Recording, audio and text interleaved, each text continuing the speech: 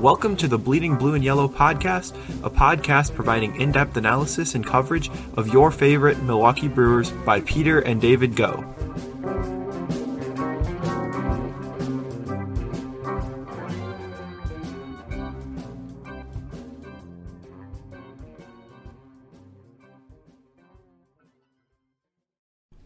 Welcome to the Bleeding Blue and Yellow podcast. I'm your host, Peter Go. David, I think today might be our quickest episode as we record this during halftime of the Bucks game. Tied up at half.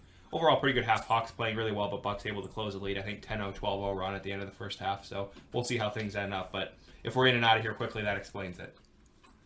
Yeah, I mean, the Bucks have been playing pretty well. I mean, they blew them out by, 40? And none of their shots were falling. Almost everything went bad game one, and they still barely lost. Kind of like we saw with Brooklyn in game one and with Miami in game one. Differing results a little bit because of the variance in the talent level of the teams. But Bucks in a pretty good spot, I'd say. I do think that they are going to pull off the series win. We will see, because I think probably by next week's episode, they might be Eastern Conference champions. First NBA Finals appearance would be since 1974.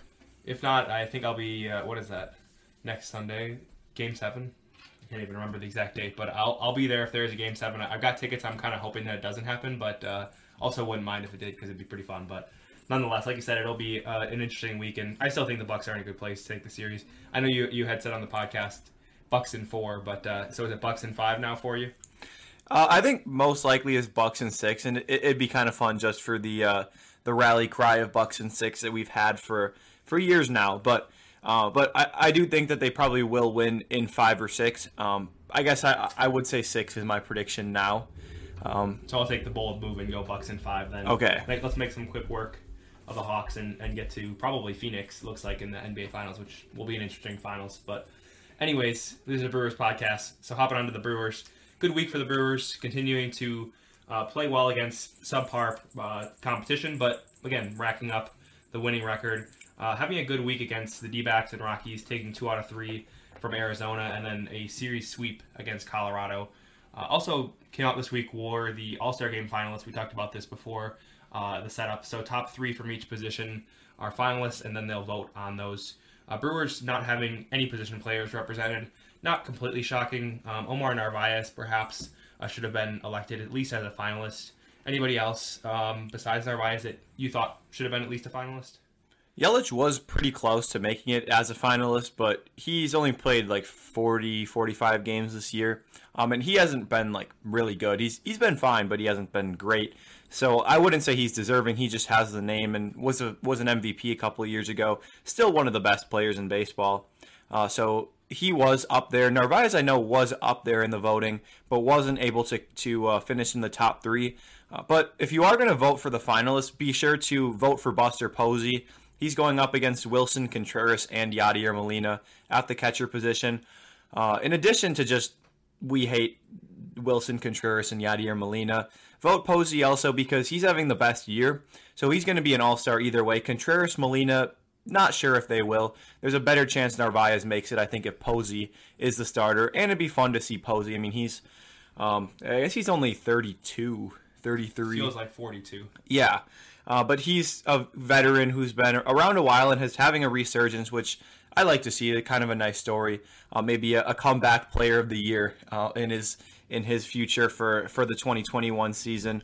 But those are the 3 NL catchers that are finalists over Narvaez. Some other notable names in there, kind of your typical. I think Vlad Jr. was the leading vote getter among all players across the league.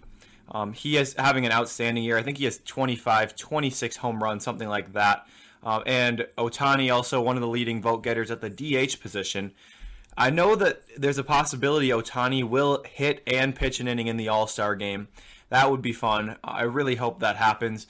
And he's going to be in the Home Run Derby, Coors Field, and I can't wait for that. He's got maybe the best raw power that I've seen. I mean, he's hit balls 500 feet. He hit a ball through the roof of the Tokyo Dome a couple of years ago. So either way, even if he doesn't pitch and hit in the All-Star game, it will be fun to see him in the Home Run Derby. I think he's a guy that's built for the Home Run Derby too. Kind of, I know Prince Fielder back in the day was sort of built for the Home Run Derby. That raw power can definitely play in the home run derby as opposed to like a Ryan Braun. He's not exactly Ricky Weeks. Ricky Weeks. Don't even go down there. Ricky Weeks in the home run derby. That's right.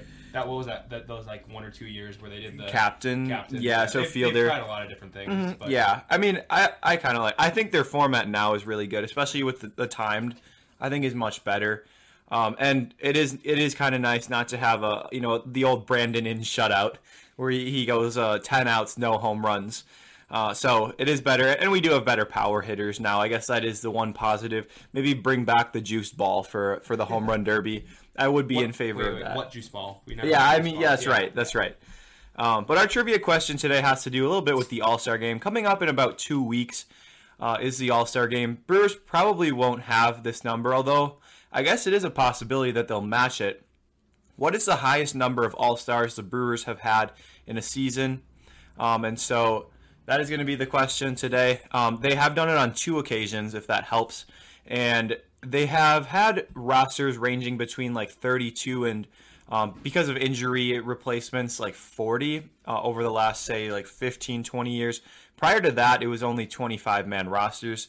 So I don't know if that helps a lot. Also, there were fewer teams back in the 70s and 80s. So just a couple context clues to maybe help figure that one out. About what the most All-Stars the Brewers have had in a year, and they have done that on 2 separate occasions. Today's random player of the day is a former Brewer who is a finalist for the All-Star voting. I still haven't figured out why Maldonado is a finalist. He's hitting 171, 256 on base, 285 slugging. I'm sure he's providing his usual good defense, but he's even playing in Houston, who nobody likes really outside of Houston. The catching position isn't particularly strong right now here in 2021, but he still isn't really having a good year, so I'm not sure why he is an All-Star. Maybe he'll be the lowest batting average All-Star ever, sub 200.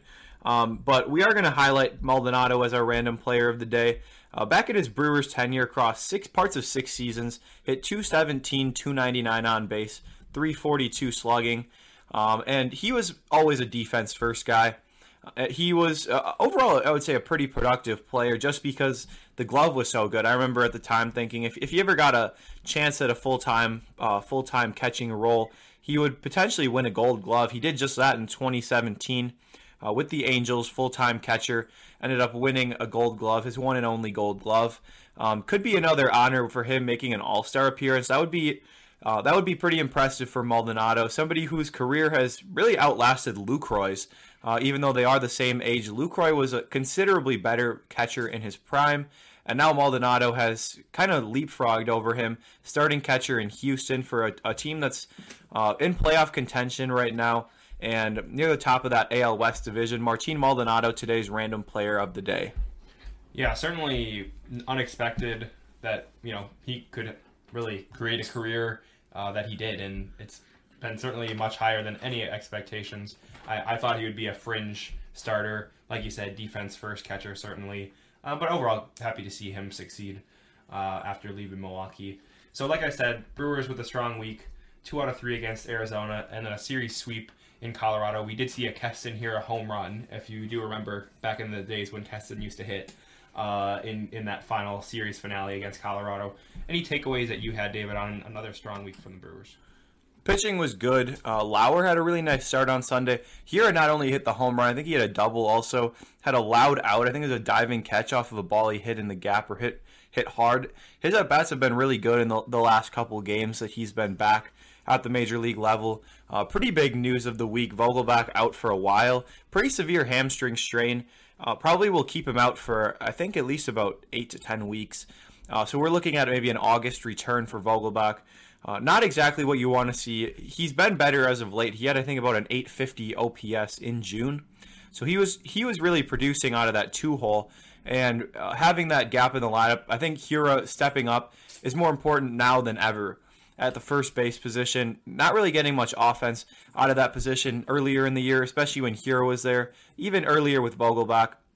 Now they've started to finally kind of solve that position with Vogelbach hitting well. Hura hopefully is able to step up. I think that's going to be a big factor in the Brewers if they are able to stay in first place as we get into July, face some tougher competition, And also looking at trade deadline moves, if Hura hits well, I don't think the Brewers go after a first baseman. Maybe allocate their resources towards some bullpen help, maybe another bat at third base or in a corner outfield position even maybe. And that's something we're going to talk about later, but I think that's really important to see if Hura is going to be able to step up. And he certainly did that on Sunday. It was great to see. Yeah, Brewers bullpen also had a very solid week. Richards made several appearances over the week. Pretty successful over the series. Hunter Strickland, Cousins, a lot of new faces in the bullpen. I was just talking to somebody earlier, and he said, I watched the Brewers, and I don't even know half the players. They're just bringing in these random pitchers that I don't even know who they are, which, as I look through the box score, I can certainly see. I mean, Strickland, Cousins, Milner, Richards coming in relief out of that first game. I'm not sure if... No, none of those were on the roster to start the season. So the bullpen's kind of been a very fluid as far as who's in there. Anything that you'd add as far as the Brewers bullpen and how they performed this week? Jake Cousins really stood out to me. He looked excellent. He reminds me a lot of Justin Topa, who, by the way, they said around the All-Star break he could be coming back. We're now nearing the All-Star break. He's kind of on track. I know that Stearns said. Could we get Topa back? Hopefully, maybe late July, I think, would be reasonable. And that would be a boost to the bullpen. We've seen the Brewers shuffle through a lot of arms. They called up Jake Cousins, who, like I said, I was really impressed by him. Upper 90 sinker, good slider, and I was really happy. And I think he's going to be a big arm for the Brewers going forward. He looked really good. Miguel Sanchez, they also called up, made his major league debut over the past week, and Sanchez, I didn't get to see him, so I don't know how he looked through a scoreless inning, I believe. And another arm that they called up, not his major league debut, but his Brewers debut, Ryan Weber, closed out the game on Sunday. He was a waiver claim from the Red Sox. I actually found out from Bob Uecker on the radio that Weber's dad is from Hales Corners. So I did not know that his grandparents still live here, I guess. So when Uecker asked if he was going to be getting acclimated to the city for the first time, he said, "Oh no, I'm pretty familiar with it," which I had no clue, of course. But kind of just an interesting tidbit there. Yeah, when you take a look at the Brewers bullpen, of course, you've got Devin Williams, Brent Suter, Brad Boxberger, and Josh Hader. But besides those top arms in the bullpen, their current rest of the bullpen, Trevor Richards, Hunter Strickland, Jake Cousins, Miguel Sanchez, and Ryan Weber. So just those four relievers, the only ones that were on the active roster to start the year, besides those on the injured list. Yeah, and Richards has done a nice job of stepping up. Strickland's basically done what you could have asked him to do. And I think a couple other arms that could be joining the Brewers before the year is done. Aaron Ashby, he's been pretty good in AAA. He's in a bullpen role now. And they're preparing him to be in a bullpen role at the major league level. So having his arm, he's been excellent all the way through the minor leagues. So adding him to the bullpen, maybe we see him around the trade deadline. They call him up. Even Ethan Small was called up to AAA already as a starting pitcher. They could try to develop him more as a starter. I would see Ashby being more effective out of the bullpen than Small. But maybe if Anderson continues to put up poor results, maybe you do call up Small and see if he's able to fill in a starting role. I'm not sure if the Brewers would bring him up already at the end of this year, but it's possible, and he's certainly proving himself as at least major league depth or maybe as a trade chip. Well, and the reality is, too, that at some point there's going to be an injury in the rotation. Also, the Brewers have Brett Anderson in their rotation, so you really know there's going to be an injury. Well, he is injured right now, right. And they're going with Lauer at the 5, who's really been fine, I think, as a 5 starter. But if the Brewers are going to go to a 6-man rotation as well, if they have one injury, and their big 3 have been really good at staying healthy so far this year, but it's possible that they will get hurt. Of course, there's a pretty good chance that one of them will get hurt at some point during the year. Big topic so far in Major League Baseball, especially over the past week, has been the enforcement of the foreign substances. We won't spend a ton of time going into it and what it all entails, but we will give a brief overview, maybe touch on it. So for reference, in the past, over the past 130, 140 years, a manager could check a pitcher, have an umpire check the pitcher if he was using a foreign substance. I think it was officially banned in 1920 when they banned the spitball. where pitchers would put substances on it to make the ball move in unnatural ways. Of course, it's evolved now to different substances, pine tar and spider tack, pelican wax, another one. And so now when pitchers leave the field, a lot of the time, umpires will just check them. We saw the first ejection actually today, or on Sunday. Hector Santiago was ejected. He said that he did not use any substance. And I know it is possible that you use rosin with your sweat, and it really feels like a sticky substance. That's what I've heard. I have never used that before. And that's not illegal. The rosin bag is right there. But it can kind of, when you combine the two, become like a sticky substance. And it's possible that that's what they felt on the glove.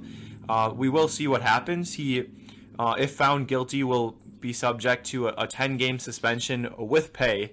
Charles Barkley had a little spiel about how MLB was really sticking it to the cheaters, I think he said, with the 10-game suspension with pay. But the big thing is that rosters will stay at 26, and that suspended player will occupy a roster spot that whole time. Cannot be optioned out.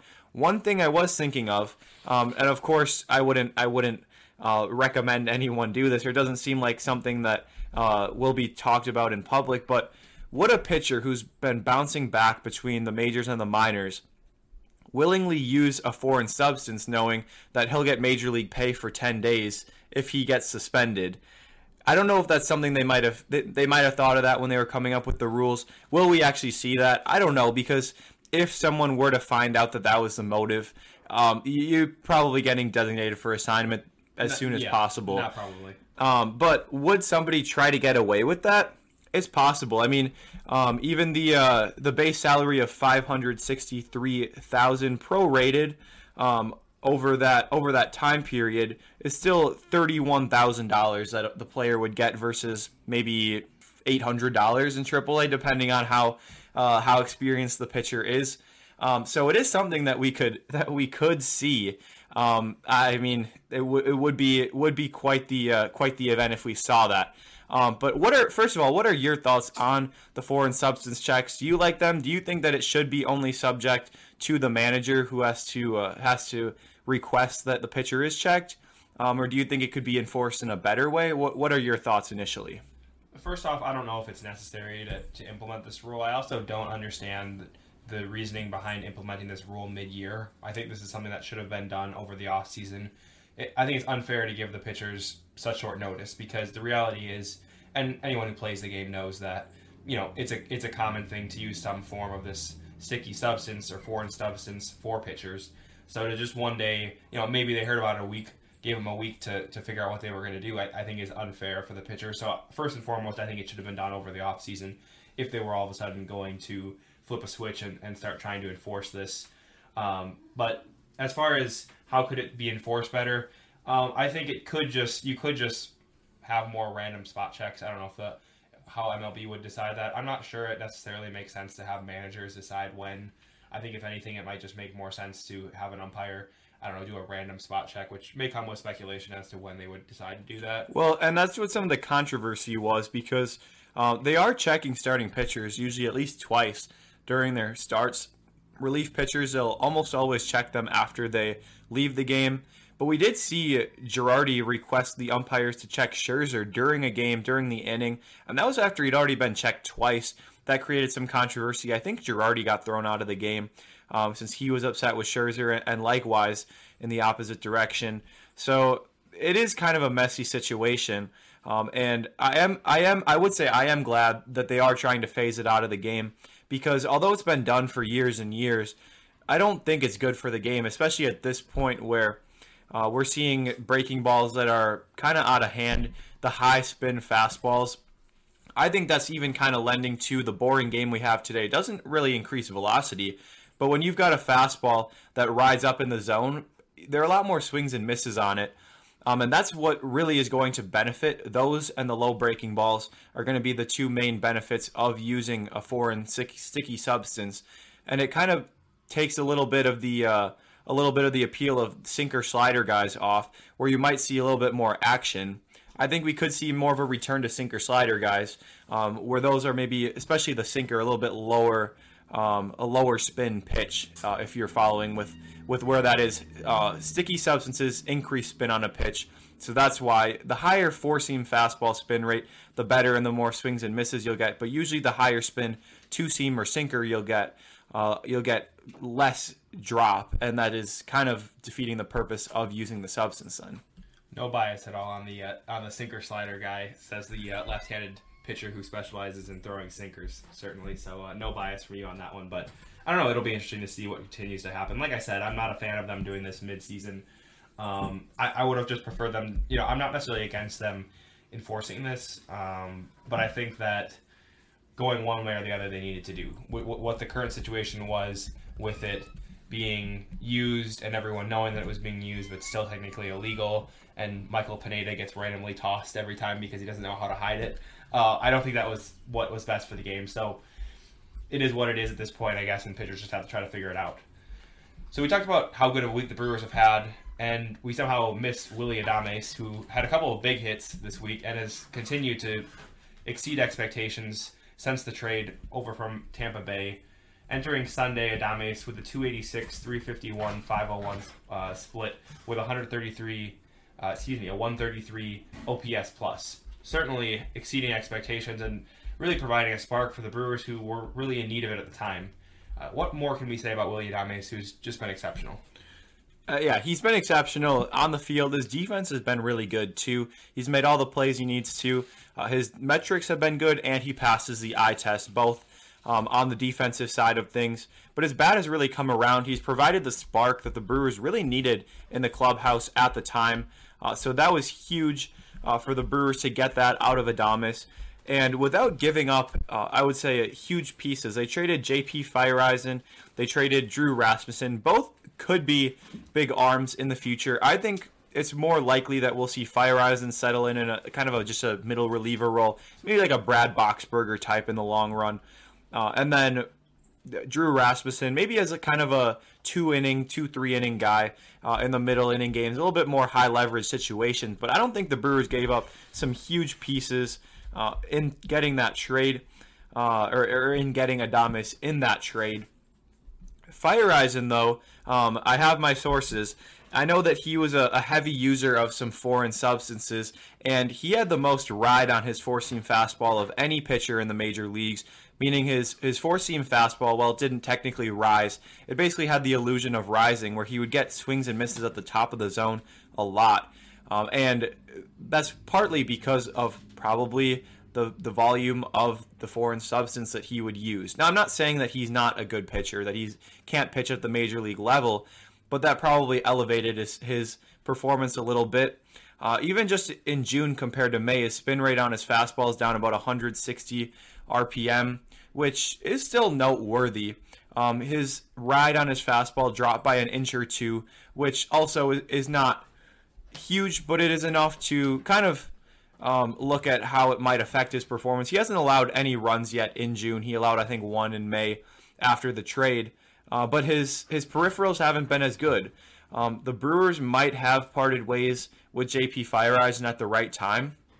It's possible that he was maybe more dependent on using his substance more than other pitchers. And this is just speculation, or maybe not just speculation, but kind of educated speculation.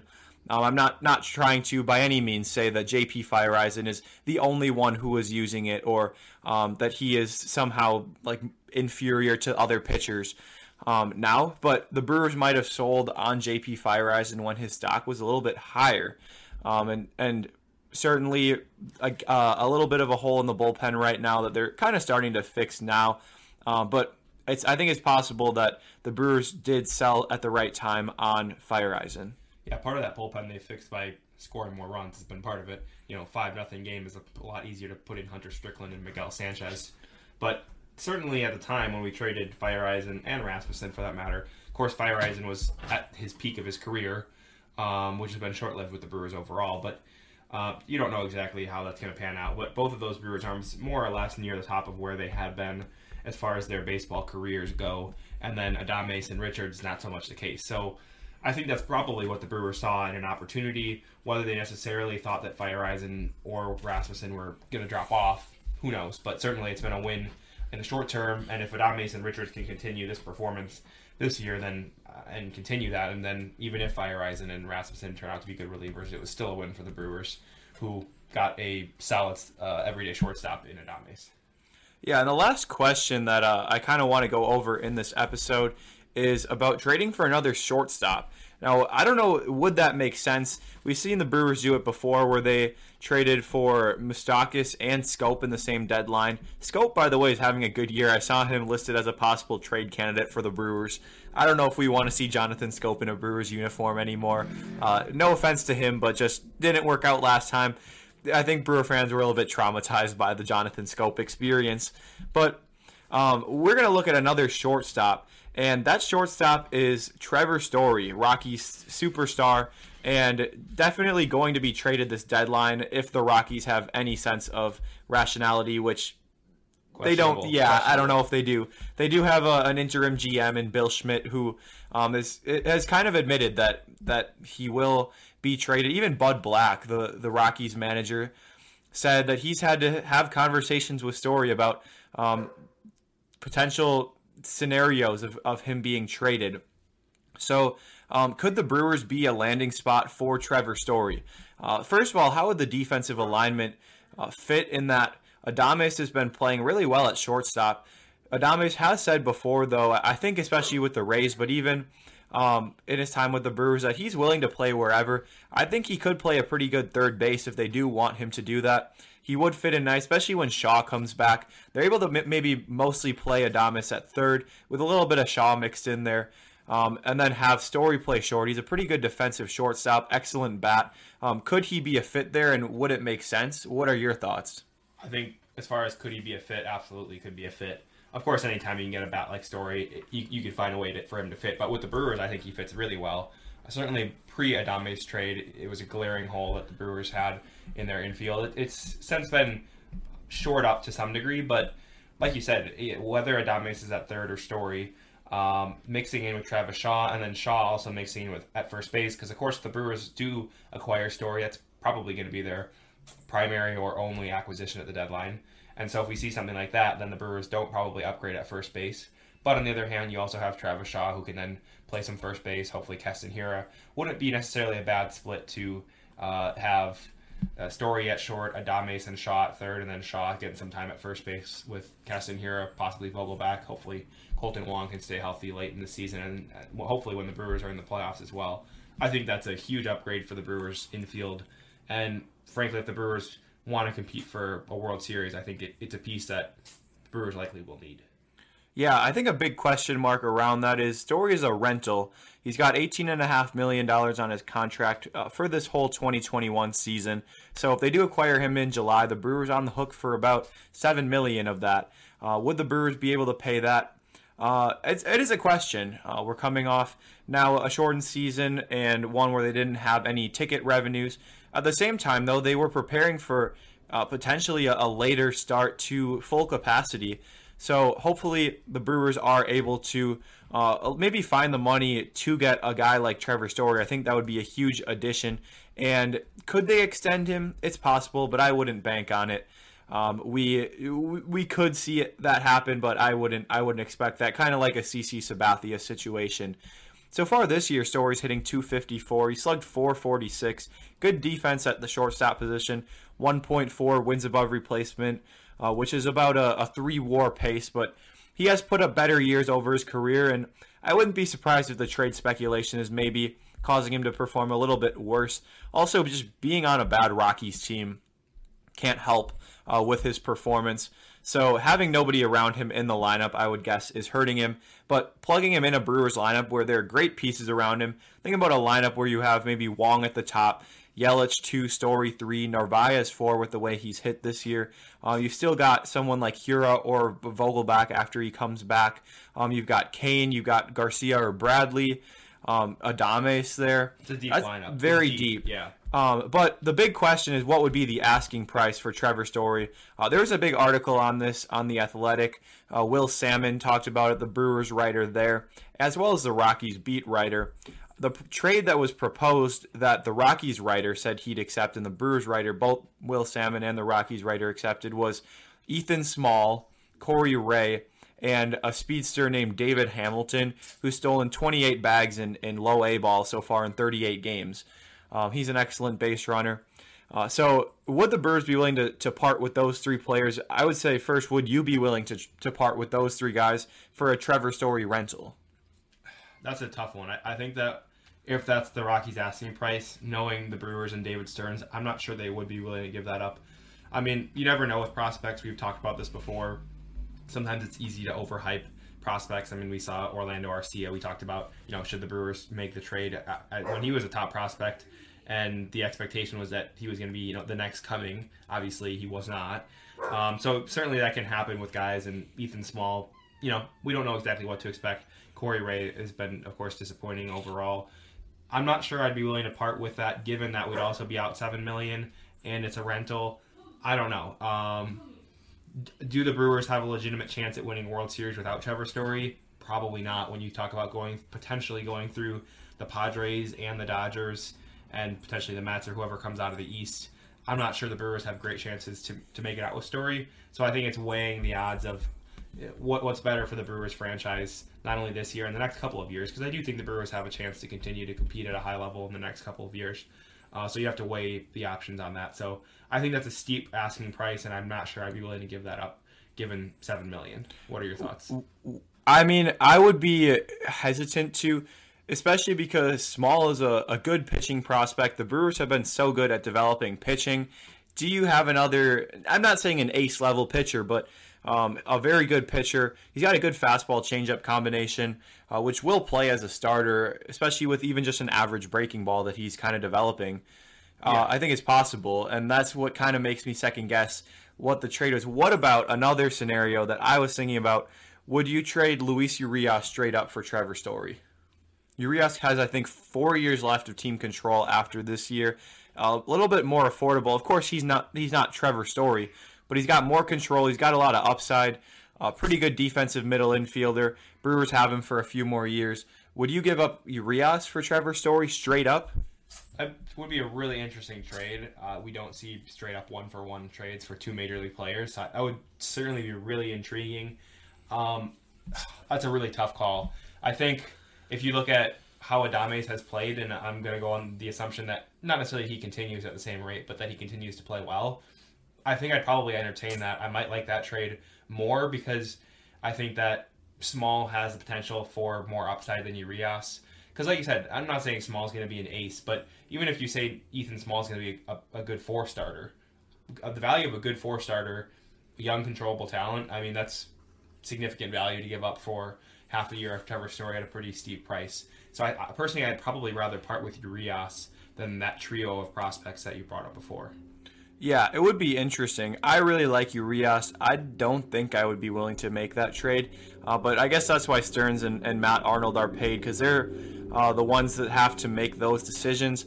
That would be a really tough pill to swallow, especially if Urias does kind of realize his full potential as a former top prospect, and he's really kind of getting into his own at the plate now.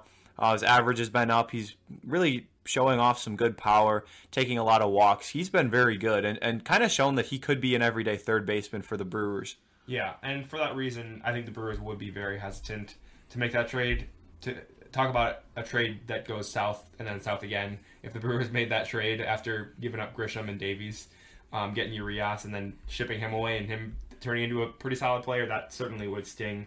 So I don't know. I think given what Stearns and the Brewers front office have done, I don't see them making that trade because they tend to be a little bit higher on those current major league players as opposed to prospects. Because again, yes, Small has more upside, but Urias is already a starting position player in the major leagues. So interesting thoughts to weigh, and we'll continue to keep talking about it as we approach the deadline. And Trevor Story, could be a fit in Milwaukee. So as we wrap up today, Brewers have a pretty interesting schedule up ahead. So as we wrap up today, Brewers starting up a 3-game series against the Cubs, looking to distance themselves further. They're up 3 games against the Cubs, putting them in a good spot in the Central, up 3 against the Cubs, 6 on the Reds, and 8 against the St. Louis Cardinals, who, of course, were the favorites in the division by some.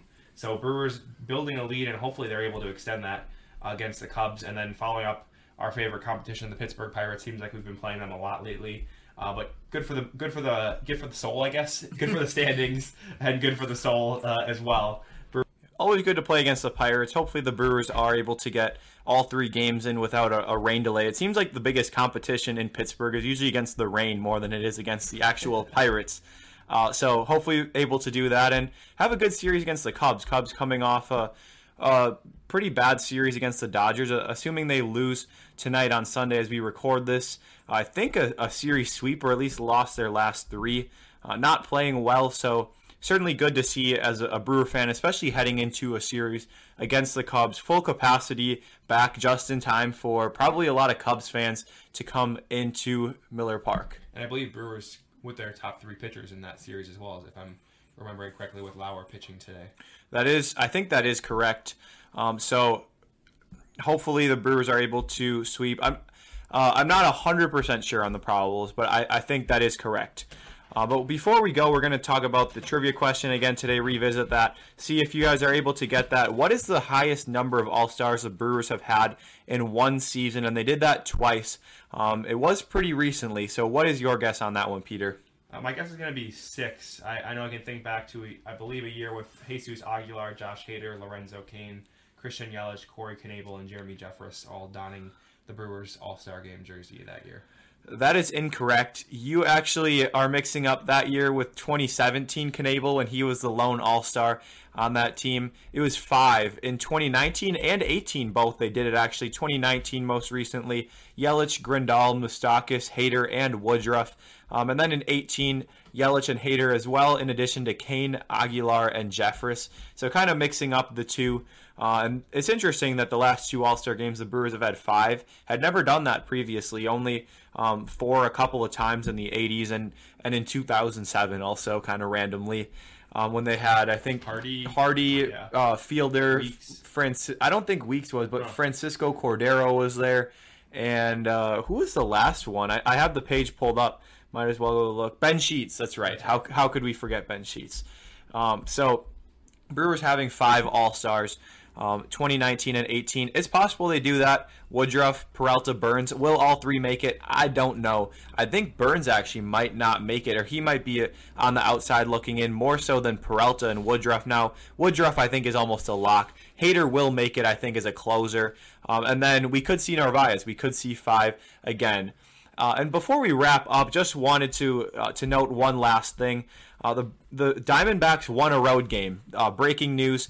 They had lost 24 straight road games dating back to, I think it was April 25th, and then on June 26th they won. And of course it was a 9-run victory in San Diego of all games for them to win. They win by 9 against a very good Padres team.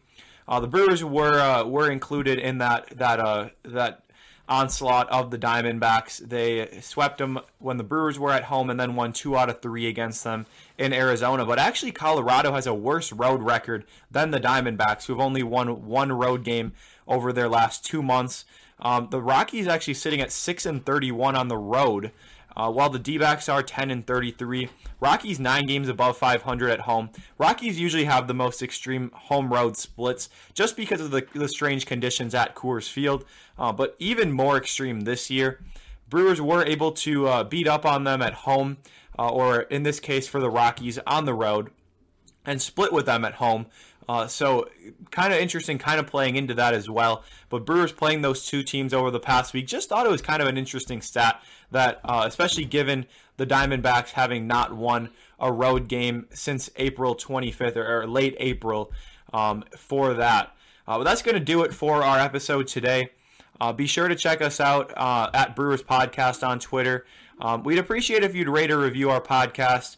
That goes a long ways as far as getting our podcast out there or even supporting us financially.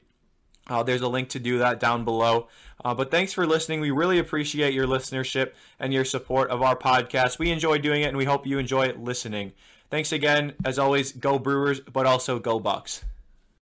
Thank you for listening to today's episode of the Bleeding Blue and Yellow podcast. We would greatly appreciate if you would rate, review, and subscribe to our podcast. We'd also love if you would be willing to support our podcast financially. And you can find the link to do that down below in the episode notes through the Anchor app. Be sure to check out our blog at bleedingblueandyellow.wordpress.com, where you can find great articles and content there, and interact with us at Brewers Podcast on Twitter or Instagram. Thanks for listening, and see you next week.